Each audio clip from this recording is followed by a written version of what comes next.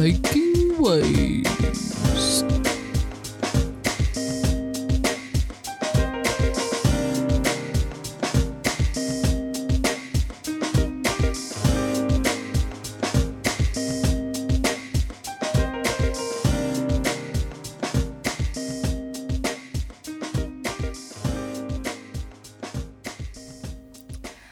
Kia ora koutou, and welcome to the Making Waves podcast, season 2, baby.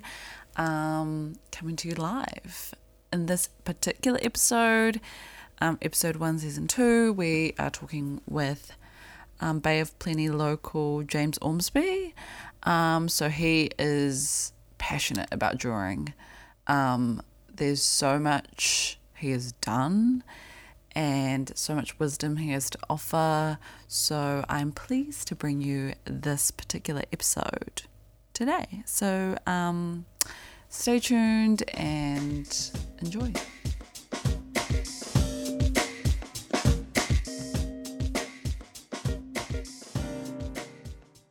So welcome to the Making Waves podcast, a podcast that aims to make waves in the ocean that is your mind.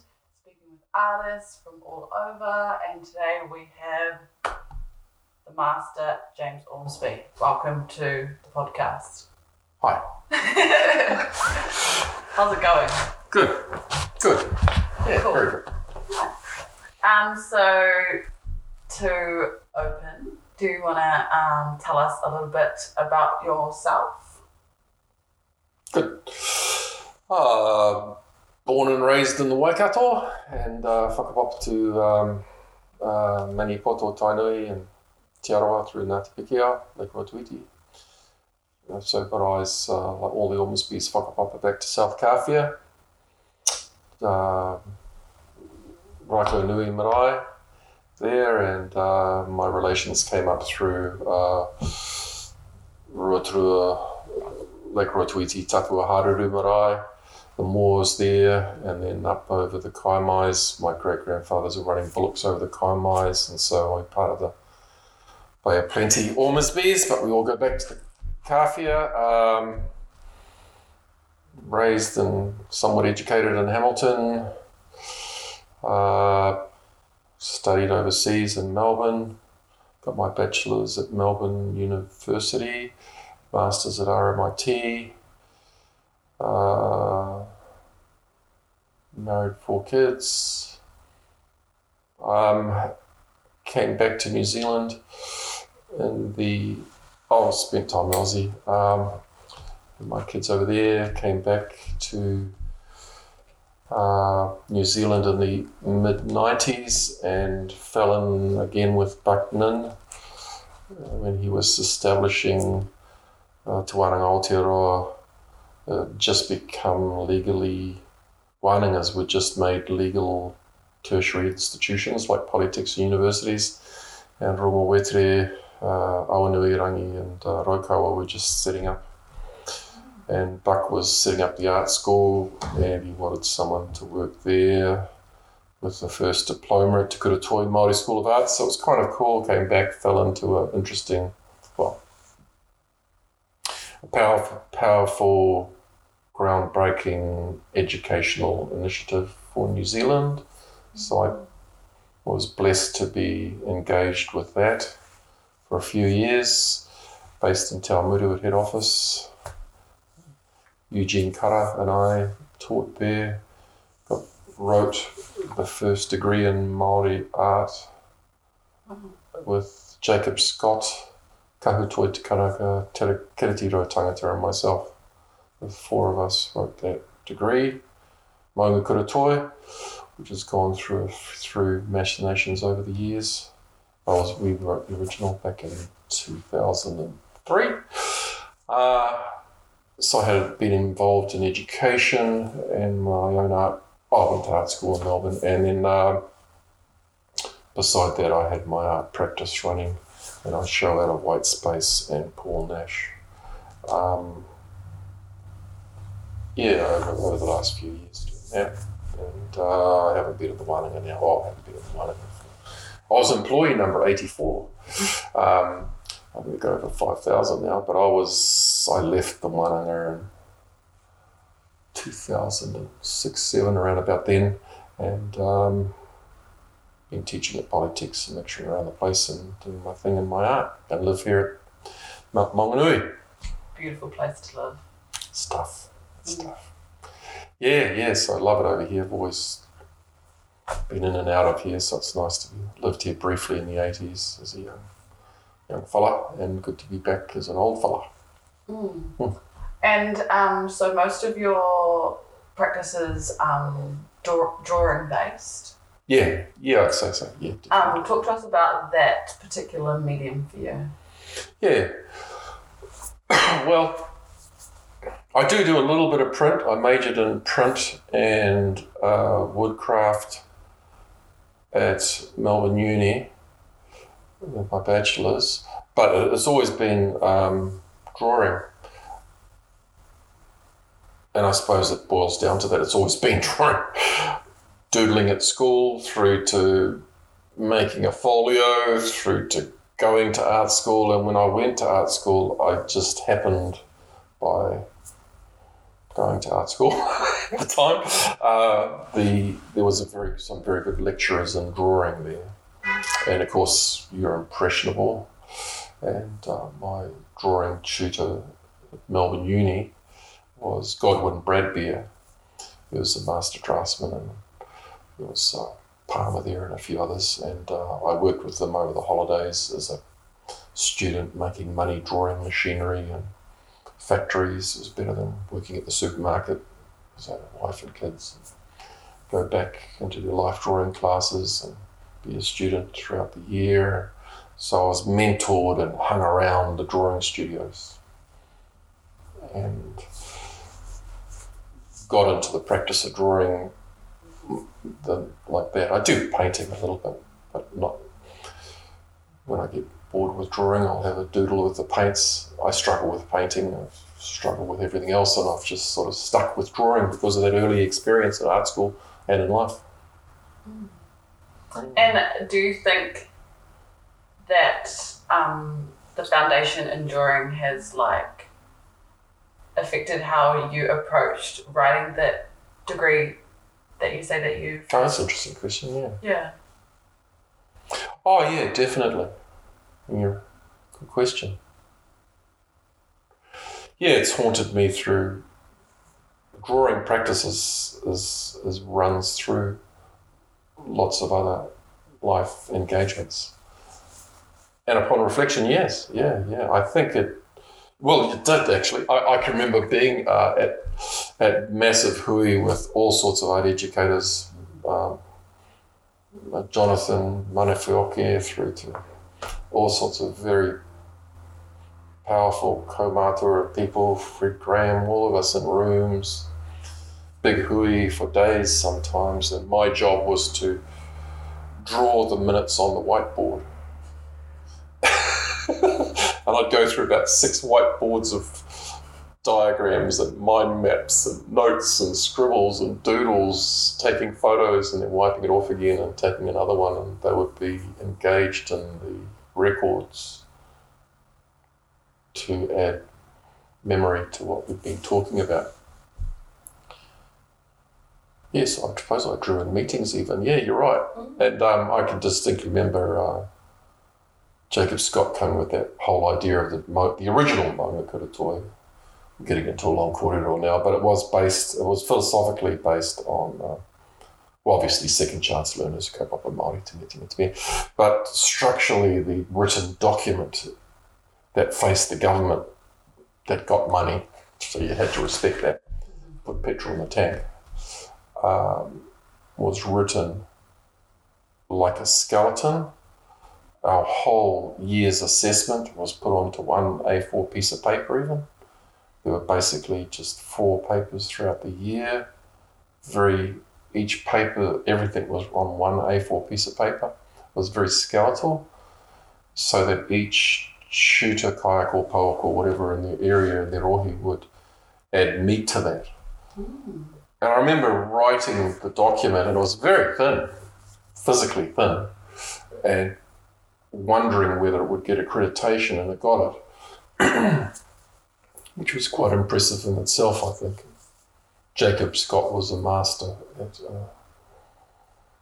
that kind of thing, administrative planning, and I was able to witness that and engage in it in my own drawing practice and do diagrams and maps and line maps and help visualize what was philosophically talked about by people from all over the motu. And and I think it was a very cool program in the sense that it was relevant to the whakapapara where it was delivered because of that. So it wasn't like, some guys in Te Aotearoa who are writing this Māori art degree for every other Māori to follow through, which would be really wrong. Be good for Te Aotearoa, but that's it, So it was written like produce a body of work, Yeah. One sentence. Yeah. And this was pretty revolutionary back in 2002 and 3. Yeah, what is it? Just starting one and just doing education, tertiary education was going through massive upheavals. Pretty bankrupt now. But it was going through pretty big upheavals at the time. So it was a pretty special time in my life to engage in something I thought was quite historical in the culture, especially in education, and employ what I could add to it, which was a bit of doodling, I suppose, yeah. And during that time, how did, I guess, that historical event influence what you were making at that time for your own practice? Yeah, well, it did. I remember, I was immersed in things Māori, Te Ao Māori, but I wasn't brought up there. I'm not a marae kid. I wasn't brought up in things Māori. I still don't kōrero Māori, but fluently at least, or anywhere really. But I was immersed in it, so I was a fly on the wall. I was blessed to be a fly on the wall in some amazing kōrero. Some of it washed completely over me, which I enjoyed as well, and all lots of subtle reasons. But I also was privy to some pretty cool things that made me curious, and I believe that curiosity is key to the start of anything really creative. You've got to be curious, ask questions, doubting, all these sort of wondrous things make you curious. And I was hearing things and thinking, so I'd doodle with that, and then I would play with that cynically because I'm a very cynical person, and use a bit of dark Scottish humour. And I was always one for expanding marks and its symbology. I was never satisfied with pure symbology, mangopare means this, ko whaiwhai, the whole lectin of ko whaiwhai definitions, the whole dictionary of it. One of my first shows that sold out actually in Wellington at Artspace was a whole lot of photocopies of ko whaiwhai designs from Māori art book by Hamilton with all the numbers messed around with. And I was quite impressed that Sparkers were coming in buying these photocopies basically, because I was so shocked at like 10th generation handouts of photocopies where even the text was wobbling along the page because it had been photocopied by so many tutors over so many decades, as everyone just looked to Māori art, Hamilton, for any ko whaiwhai design and any definition with no understanding of, well, let me mention mangopare represents the hammerhead shark. To me, it looks like a hammerhead shark, but it must be a hammerhead shark, full stop. No mention of te koti and the fighting like a hammerhead shark and those deeper esoteric definitions rather than the symbolic ones. So I've always been impressed with that, so I doodle with that, and my doodling was drawing. And then I was lucky in this, well, not blessed in the sense that I was able to add my technique and aesthetic from outside in Melbourne back into the context of Te Ao Māori and ko whaiwhai and symbology. I thought that was adding an interesting new mix of petrol to that equation, Because I think a lot of it beforehand was very graphic, slick, which develops into a whole genre nowadays of that Māori graphic work, which is cool, but it becomes very mannerist after decades. Everyone's doing in the manner of Sandy Etsy. Everyone's doing in the manner of Māori art history. Everyone's moko designers in the manner of, you wouldn't dare do a wobbly curve, So it's very slick. And I remember often one of the first questions we'd ask our art students, Te Kura students, Eugene and I, is a dot a koru? Just leave it on the board for a year. Massive arguments about it, Those sort of things. So I'd like using dots for korus, across a koru, all these sort of interesting visual challenges. Selwyn Muru once called me and others Ngāti Whiriki, the freaks that come in from outside. And he's a funny guy, Selwyn. I had a lot of time with Selwyn. We used to sit around for ages quoting Honi Tūwhare poetry and all sorts of stuff. He was a great guy, Selwyn Muru. And he called us Ngāti Whiriki, young Māori trained overseas outside of Te Ao Māori, coming back into the Renaissance in the 70s and 80s and observing this whole phenomena of Māori tanga, at the time it was called, and you'd come in as an artist trained outside with all that luggage and baggage and experience and technique and bringing it in with a new fuel, to that normal customary practices or new practices. So it's always a little to the left. So that's why I did a bit of Māori art, basically. I suppose it's a long answer. And so what kind of philosophical ideas did you come to with that work, and how did that feed into the other works? Well, I've never been one for philosophy.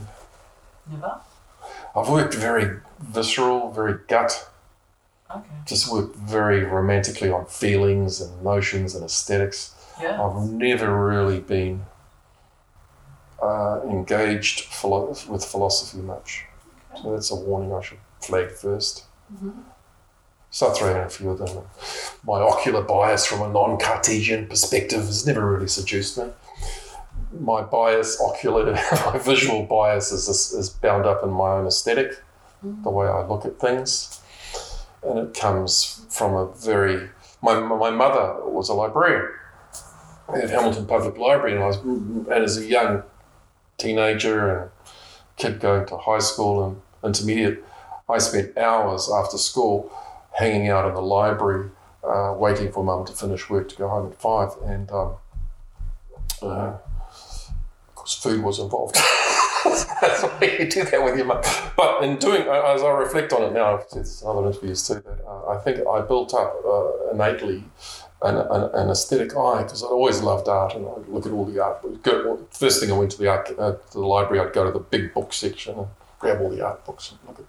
So I had a very keen awareness of sound composition, the way things are supposed to look, and architecture, and paintings, and drawings, and film, magazines, the whole, Dewey 745 section was my shelves at the library. So I always had a very good sense of what was good and what was bad visually. What a wonderful philosophical choice of words. And so my steps are curiosity and good composition, and then I add on to that from the end. I forgot the original question. What was the original question? Well, you don't look at the philosophical thing. You don't look at philosophical things. You're a visceral. Yeah, visceral. So I'm coming from the guts, and I just, it doesn't look right. Well, when I'm doing so, it needs a complementary colour. I don't really question the philosophies behind it. I look at I'm very surface. Object, artifact is everything. I suppose because I'm earning a living from it too, so I have that caveat over my art practice, It's got to look good to make money, bottom line, Never mind all the philosophy, and I can add stories to it, and that can seduce the buyer, and everyone's interested in it. It's all lovely. But at the end of the day, can I hock it off to pay the bills? you know. So that's bottom line. So that's my philosophy, I suppose, at the end of the day. So you're compromising all the time to achieve that, and you're trying not to compromise too much. And if you like to think you're 80-90% uncompromised, you're doing pretty well, you know. You're not prostituting yourself too much.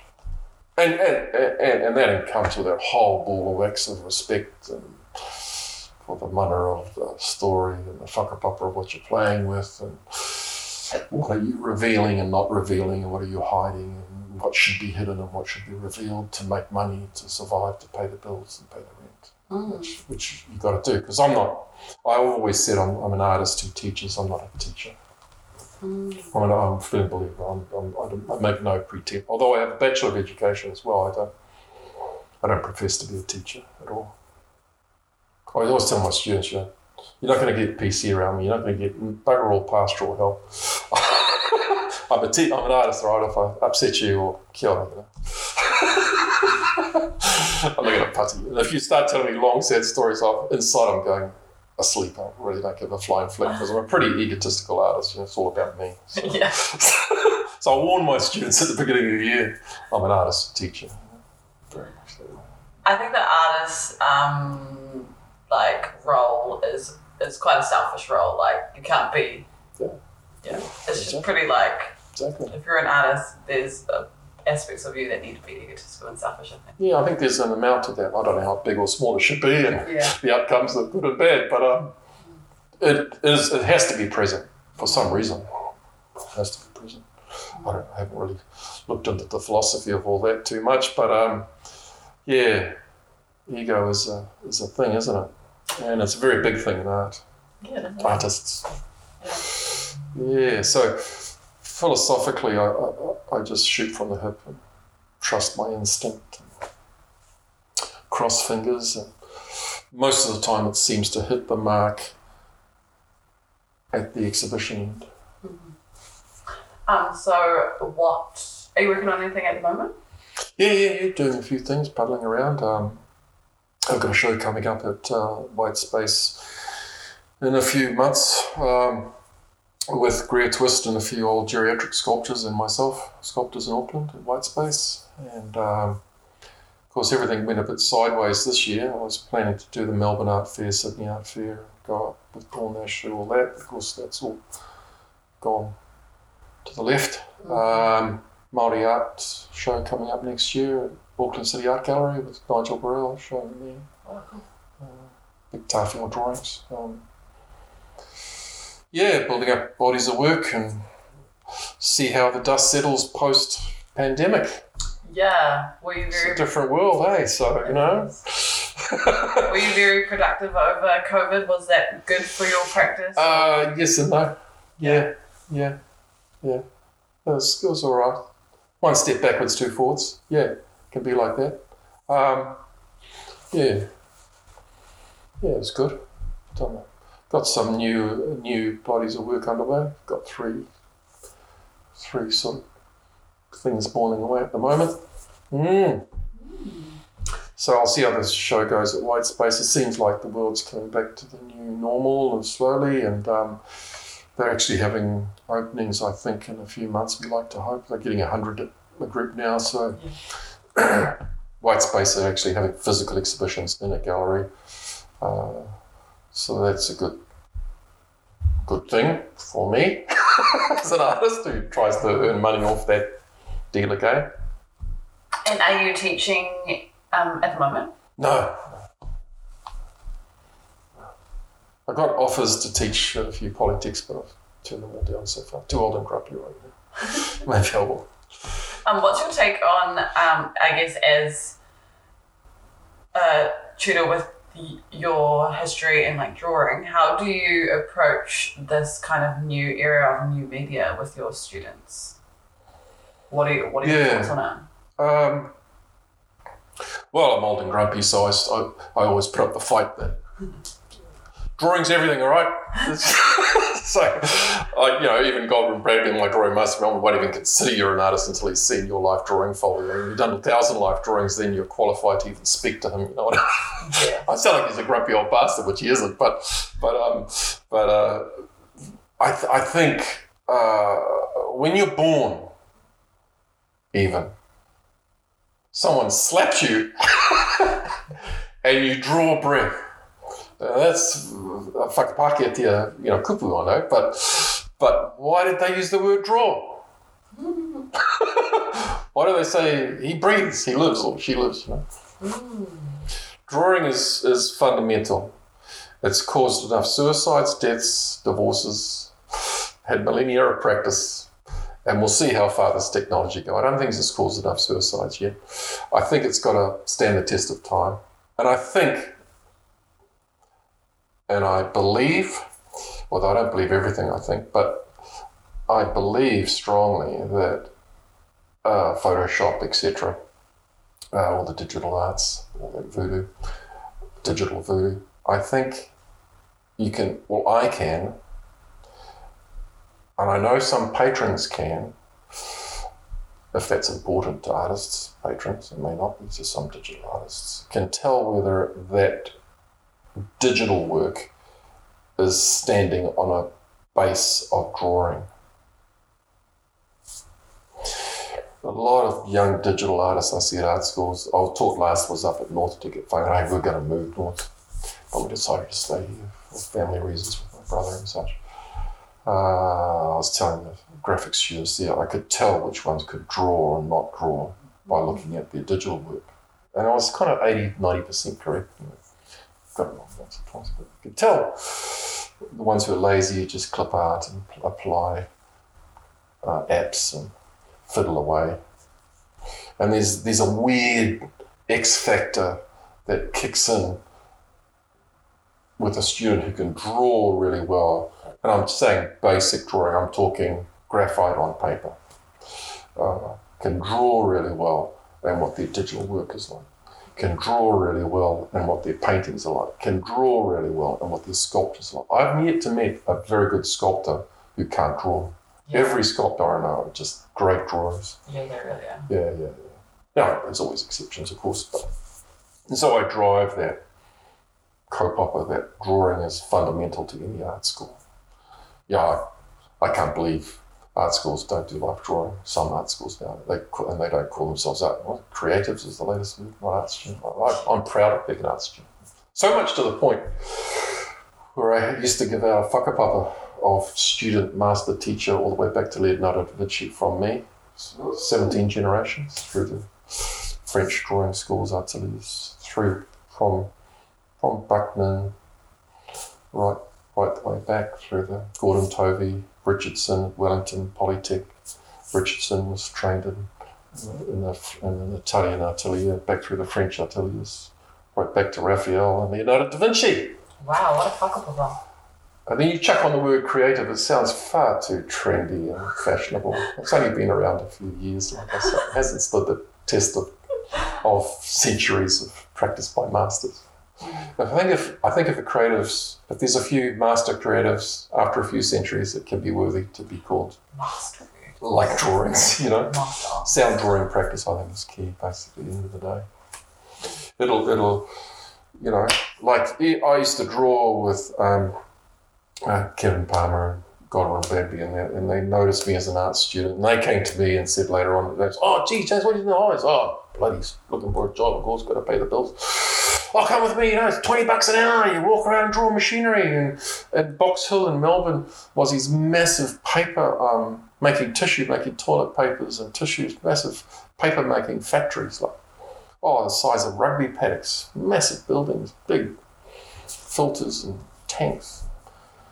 And these big corporations got massive tax discounts if they trained their staff. And of course, half of their staff and people were English-speaking language, migrants, Italians, Greeks, Asians, and they needed handbooks of instructions. This is 1980s, pre-internet. So they'd pay artists to walk around factories drawing artist viewpoint, the operator's viewpoint of the machine, not a technical, because the operator just wanted to know what button to press and what filter to change and pull out. He didn't need to have the technical drawing, he wanted to sort of see it. So I got paid $20 an hour just to walk around with a sketchbook. Ballpoint pens, taking photos with a little Kodak, waiting a week to get back from the chemist. Just just doing that sort of stuff versus working at the Laylaw supermarket, Thomastown or something for like for $10 an hour. I was getting paid big money to draw. So even at that level as an art student, it's great. And there's amazing drawings were produced. So right away, I was engaged in it.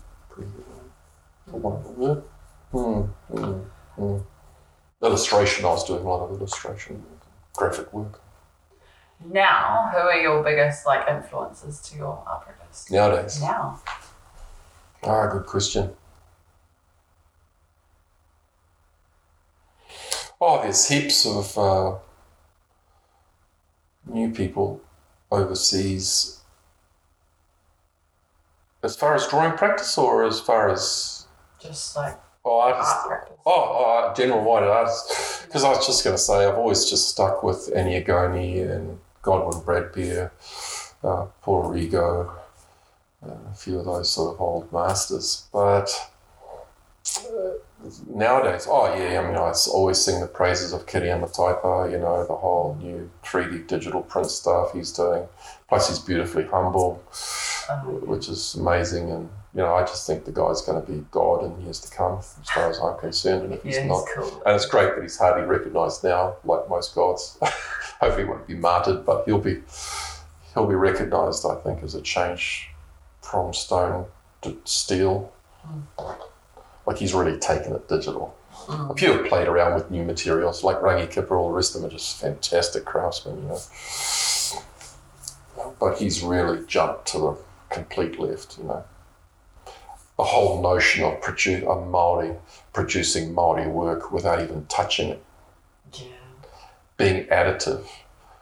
These are totally left practices from the usual artefact notion of producing Māori art. I've got to make a nice curve.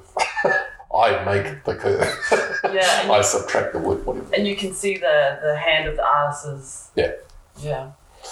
Yeah, so Eugene Curra's another one who's influenced me in my drawing too. There's a lot of, I think Eugene has that aesthetic eye I've talked about. A lot of Māori artists don't have that.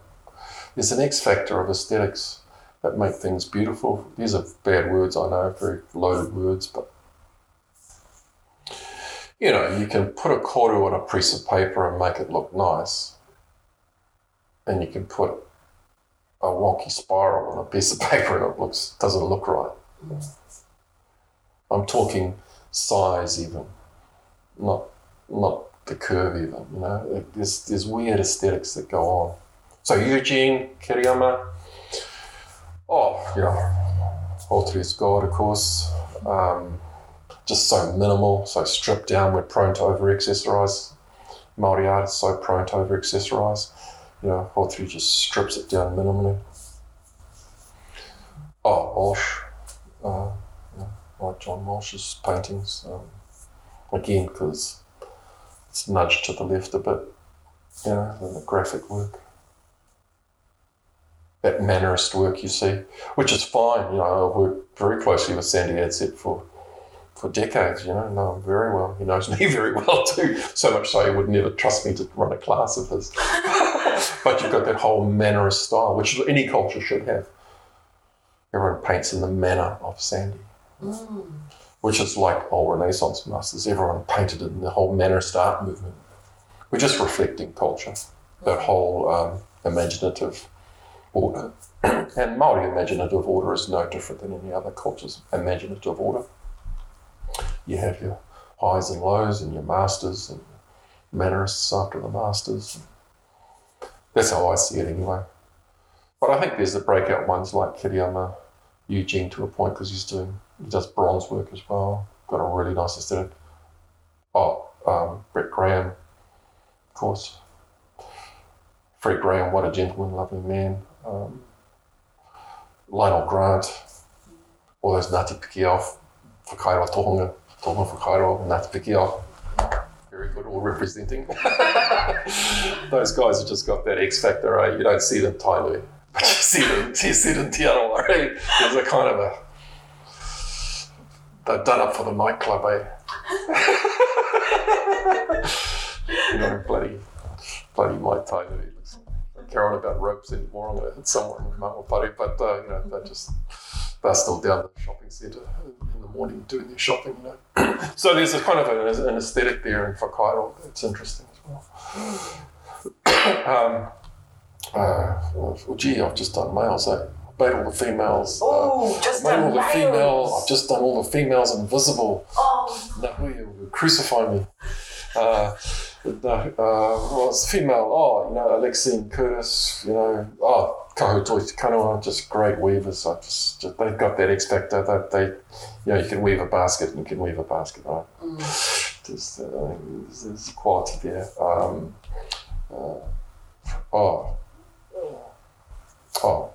From Roatwiti as well. Names escape me. Anyway, there's painters. Andrea Hopkins, I like her. She's up north. She does some nice paintings to the left. All the Star Gossage, of course. Yeah, most of Aroha Gossage's works really interesting. It's a terrible word. No. Aroha's works, I like it. It's kind of a refinement of Star's work. I think anyway. There's lots of female artists. Hidia Anderson, one of my students. I think she's just rising. She's just master's painter now. She's doing so well. Is she one of your ex-students? Yeah, from one of the original Te Aomuru girls wandered in. Off the streets, literally. Risen so well, got a master's from Wycliffe now. There's lots of young ex-students I really like, and they've really developed really well. Hidi's a great painter. Check out some of her work. Challenging compositions, interesting viewpoints on marae, not your mannerist Māori painting at all. She'll be recognised in the future, and is recognised. She shows that at Melbourne. It's in Melbourne. Oh, does she?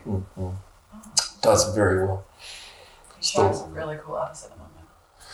Yeah, Hidia Anderson. There's probably a bunch of them. I'm too old to know many of the younger ones. Can you talk to us Yourself. Looking down the barrel of the camera, fiddling with your hair.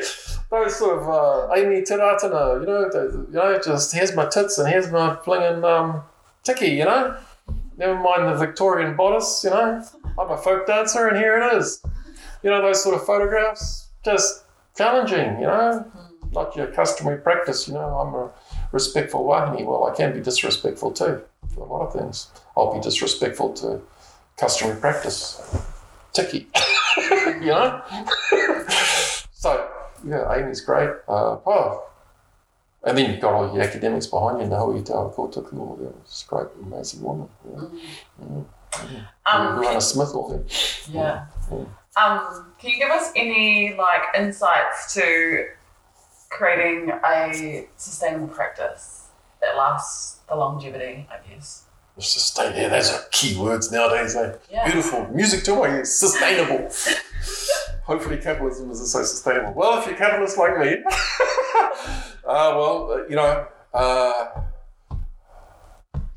advice. Yes, these are good questions. If I tell you now on this podcast, I'll have to kill everyone. It's opposition. you gotta be. I suppose you gotta be intentioned. Yeah, let's go from the beginning.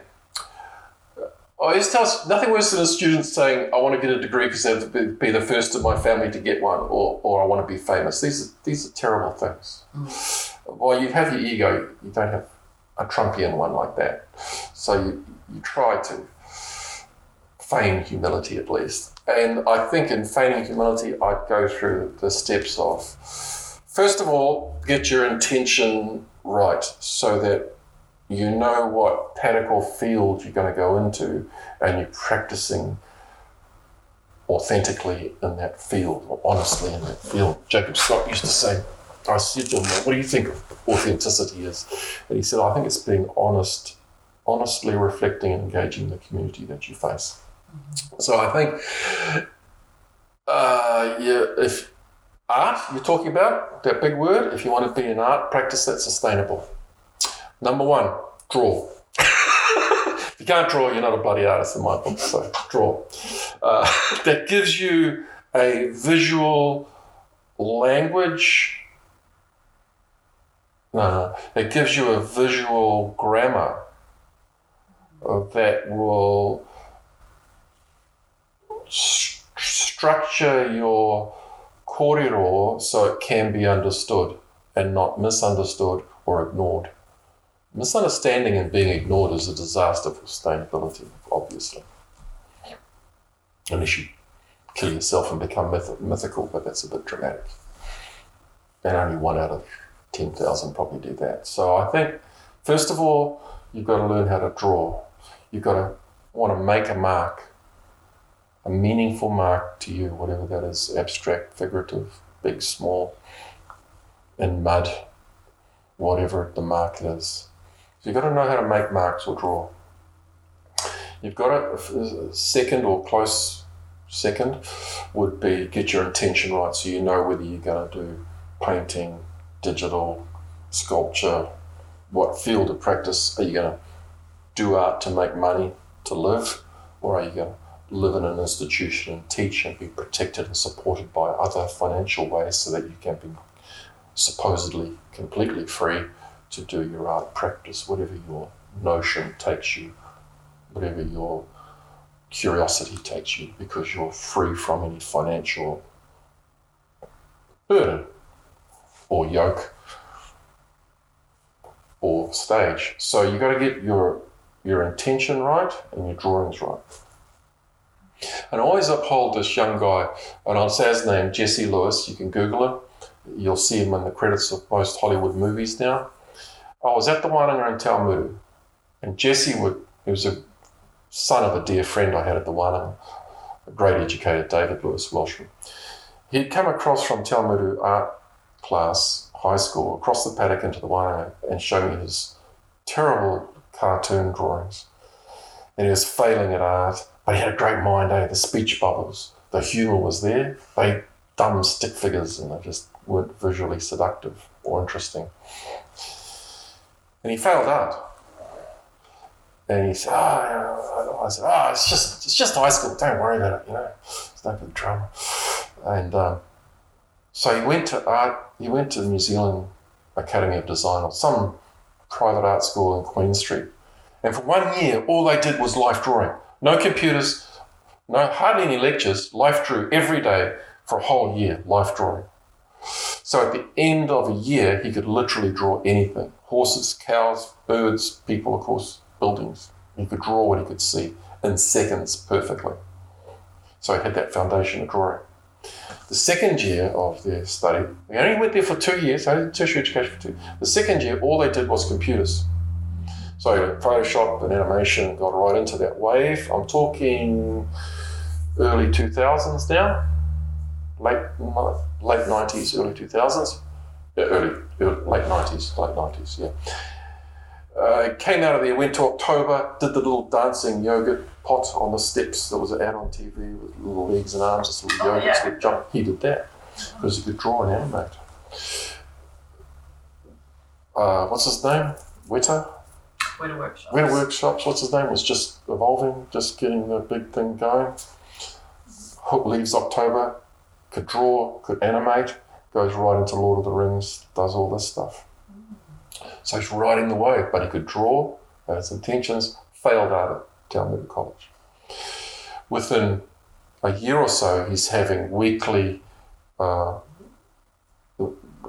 Facebook time with Spielberg and all these guys, planning the next ones. Tintin, he worked on Tintin. You see his names and the credits on Tintin. Did Tintin, Lead Peanuts, did all the visual graphics for Godzilla lately.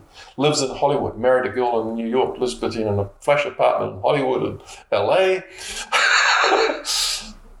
Works in Hollywood as a recognized maker of stuff. Failed art at high school. So I think that's shows a nice trajectory of a person who comes from a good foundation of drawing practice, deciding what field he's going to work in this case digital graphic, whatever word you call it nowadays even, changes every year, rode that wave, got involved with Weta, got involved with Hollywood. What made him good?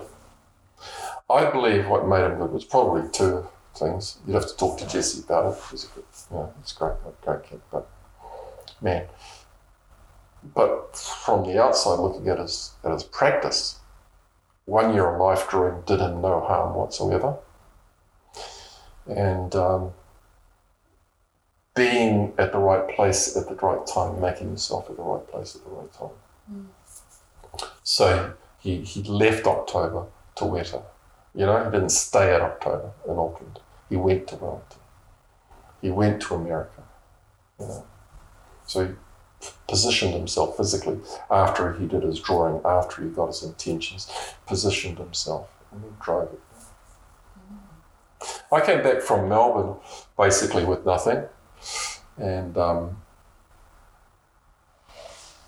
met Buck. Buck failed me at art school. I got 1 out of 10 for one big project. I failed art at college with Buckman. Because I was a failure, I think he remembered me now. He remembered me for some reason. But I got 96% for school C art and 98% for UE art. But I failed at the school. So I'd argue with him all the time. He's a terrible teacher sometimes, but just shocking. I remember going into his art classes and I'd go, oh no, one of those lessons. And I know he'd be doing his own stuff, which he was smart, he would be doing. But he'd handwritten in chalk on the blackboard pages on Impressionism from some book and then fill it over. And we had to sit there quietly for an hour and copy what he'd written on the blackboard into our art books. The bell would ring and we'd leave and he would sit at his desk doing his art. I said, bastard. So Buck and I had an interesting relationship back in the day. But, loved him. Put me into the one. Get a phone call from Deborah White. Oh, I'm back. Come back to New Zealand from Melbourne, James. I remember meeting you as an art student. Wasn't interested in me. Wasn't good enough, like most art teachers. But I remembered your name. And what are you doing? Oh, well, I'm just setting up. I need some artists. Show me your latest work. Oh, got into the dealer. So it's just at the right place at the right time, sort of stuff. Hmm. And how would you define success for yourself? I could lie, which is dangerous talking to artists, because you should be being authentic, being free, all that bull crap stuff. But I think in reality, it's hard. From my experience,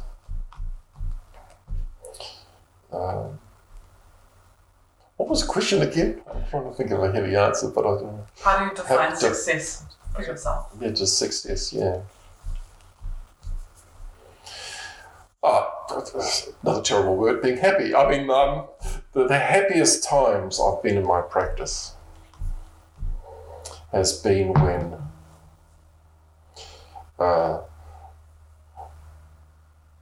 things out of my control have happened, and I'm meaning right down to my hand, fingers making a mark on the surface, things out of my control, through to events around me out of my control, have come together somehow at a point of time, be it an exhibition opening, being at the end of an exhibition when you see a whole lot of red stickers up, which is a validation financially and respectfully at the value level, because you recognise that people have recognised you and valued you to the point to invest money in that. It's extremely rewarding, so there's that reward factor. Now, if you're going to get into dealerships, that's a whole other big podcast, but I think to me, I've been blessed with very good dealers. I only work with mainly two, Paul Nache and Matty Clark at Paul Nache and Deborah White at Whitespace, Deborah and Ken White. good dealers like Deborah, for example, have experience behind them of decades of art, and she established the Art Dealers Association in New Zealand, set up the Auckland Art Fair, did all those sort of things. She's an amazing woman. Will look after you and guide you like a marriage, and those dealers I've never had written contracts with. And it's like a marriage. We've been together working off each other for a few decades, a decade or so with Paul Nache and from Pencil Gallery times and Whitespace for decades now. Good dealers really help you too, and that can be rewarding. Yeah. From working alone to your own solo, to getting that reward at the end can be very satisfying and you feel quite successful, to working with other people like your dealer. Like when I got into the notion of doing manuscripts and illuminating things Māori, like Europeans would illuminate their sacred marks, I was trying to illuminate my sacred marks in the same sort of genre. Very well. I didn't study it though, but I practiced it again very viscerally without research. But my dealer saw that and said, "Oh, we're having a show in London. We've just finished the big Genesis drawing, so let's show it in London."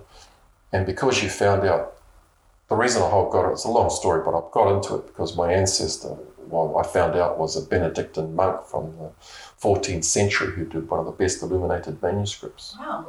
And it's in Oxford Library, rolled up in goatskin. It's medieval, and it's the the psalters were illuminations of poetry and songs. So Songs of Solomon, Proverbs, Psalms were all called psalters, and they were illuminated.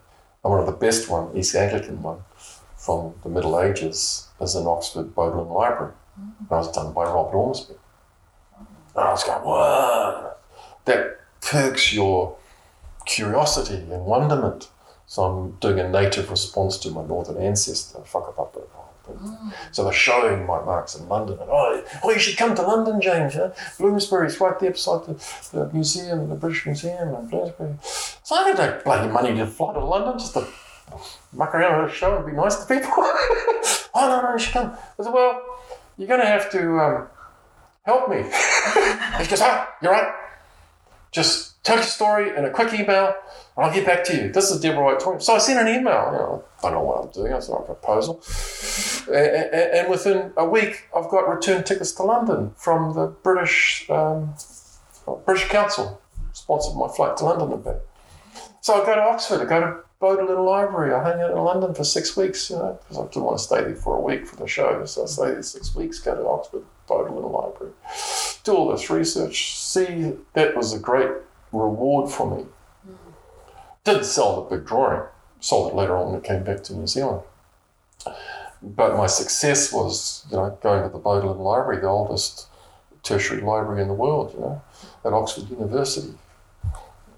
Hanging out there doing research with the British Council. That's very successful and sustained. I made about $60,000, $70,000 off the initiative, that whole body of work. I sustained my practice for about 4 years. Put petrol in the tank for that to happen. So that was success and sustainable for those 4 years. Nothing sustainable in art. All you need is a pandemic and you suddenly got nothing. If your work can't sell online, which mine is very difficult to sell online because it's very nuanced work. It depends on light and lighting. There's so many layers in the drawing. It's very hard to sell work that isn't as graphic as normal on the internet because people, especially if you get to a level where they're investing thousands, they want to touch it, smell it, meet the artist. They don't do it online. Yeah. So to be sustainable, it's a tricky thing, And sometimes it is that coincidental thing, of just, so there you go. If Deborah White had never rung me, searched me out, wanting artists, which is rare for a dealer to ring up an artist and want them, unless they're really good. And I was nothing at the time, really. So just a contact I met once in Melbourne. And then that fed into it, for decades of practice now. she sustained me in a way. Yeah, so like I probably get back to it originally, just get your drawing practice down. Whatever you're going to do, you've got to be able to draw if you're doing art. You've got to be able to get your curiosity, your intention in the way, what field of practice you're going to sit in, and locate yourself in that field. It's been a bit tricky because I've been committed to New Zealand. So, sure, admittedly, if I was young, free, and onto it, I'd go to New York or somewhere, Paris, go back to the ateliers in Europe, whatever. But I'm sitting out here in New Zealand, doing New Zealand stuff. So that's the steps you take to get there, I think.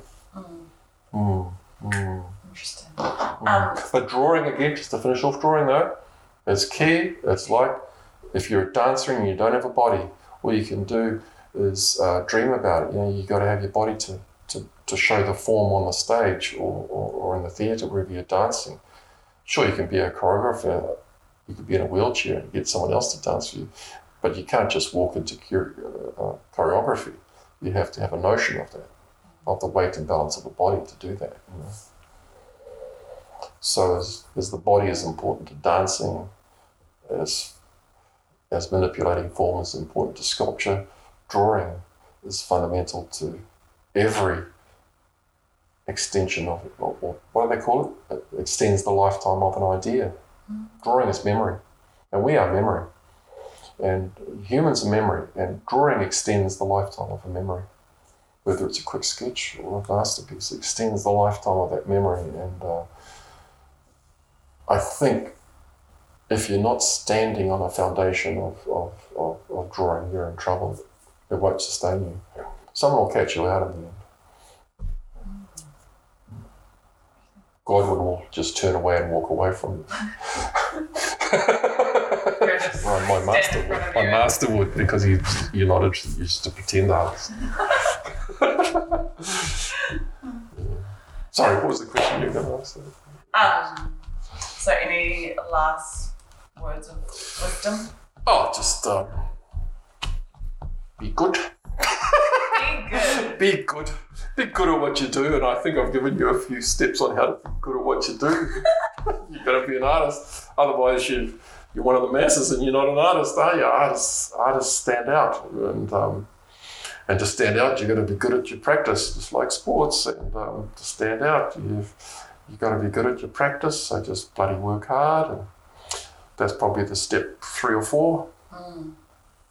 Some extent, out of the work does come the work, and I suppose the big umbrella is work, just to work hard, draw every day, spend hours drawing throughout your life, a lifetime drawing. Out of the work comes the work. There has been times, admittedly, I've made it sound very, what's the word? Very structured. This is step 1, this is step 2, this is step 3, and if you stuff up that one, you're in trouble. That's the word, pragmatic. If you stuff up step 1, you're in trouble.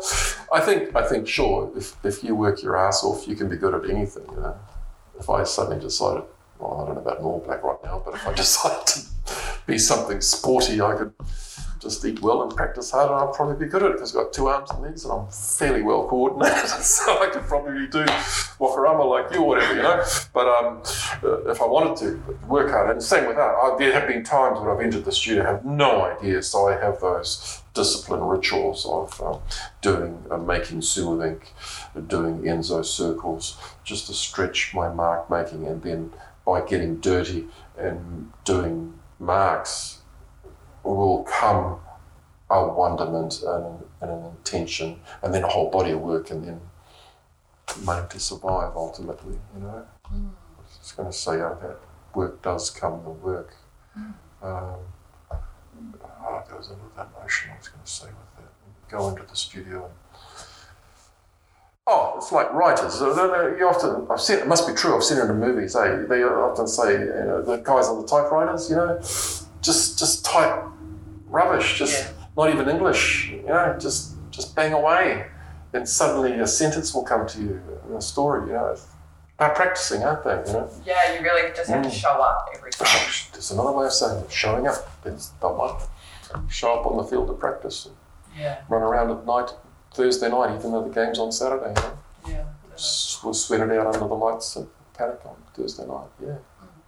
Yeah, and it's a weird principle, but that's you can't ignore that. You can't sidestep that, and you might bluff it for a while. But sooner or later, you'll be found out. So. So one of the final questions that I ask all of my interviewees, which is not an academic or philosophical or artistic question at all, but it is just a random question I just started asking people. Good.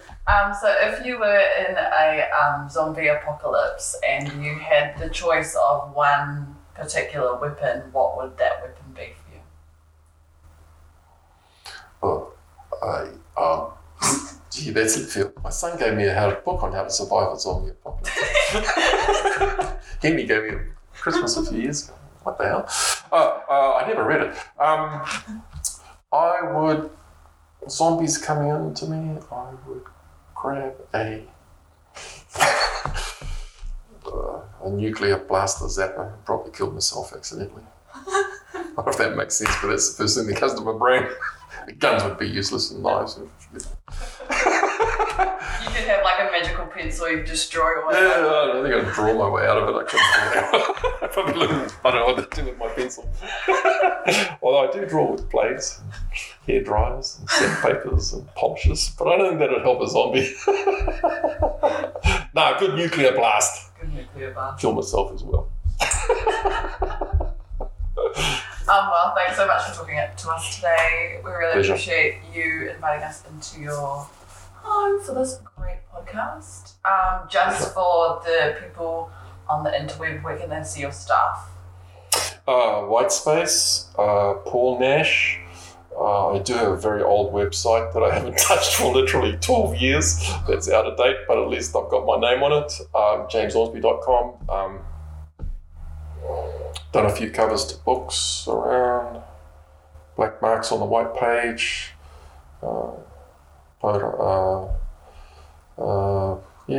Just on the internet. Do you have Instagram or Facebook? I do have Facebook, yeah, I do have Facebook. I really put my own work up though. Yeah. Hardly use Instagram, although I use it, but I don't really post up much myself. Use Facebook quite a bit, yeah, Facebook. Nice. Okay, well, thanks. Pleasure.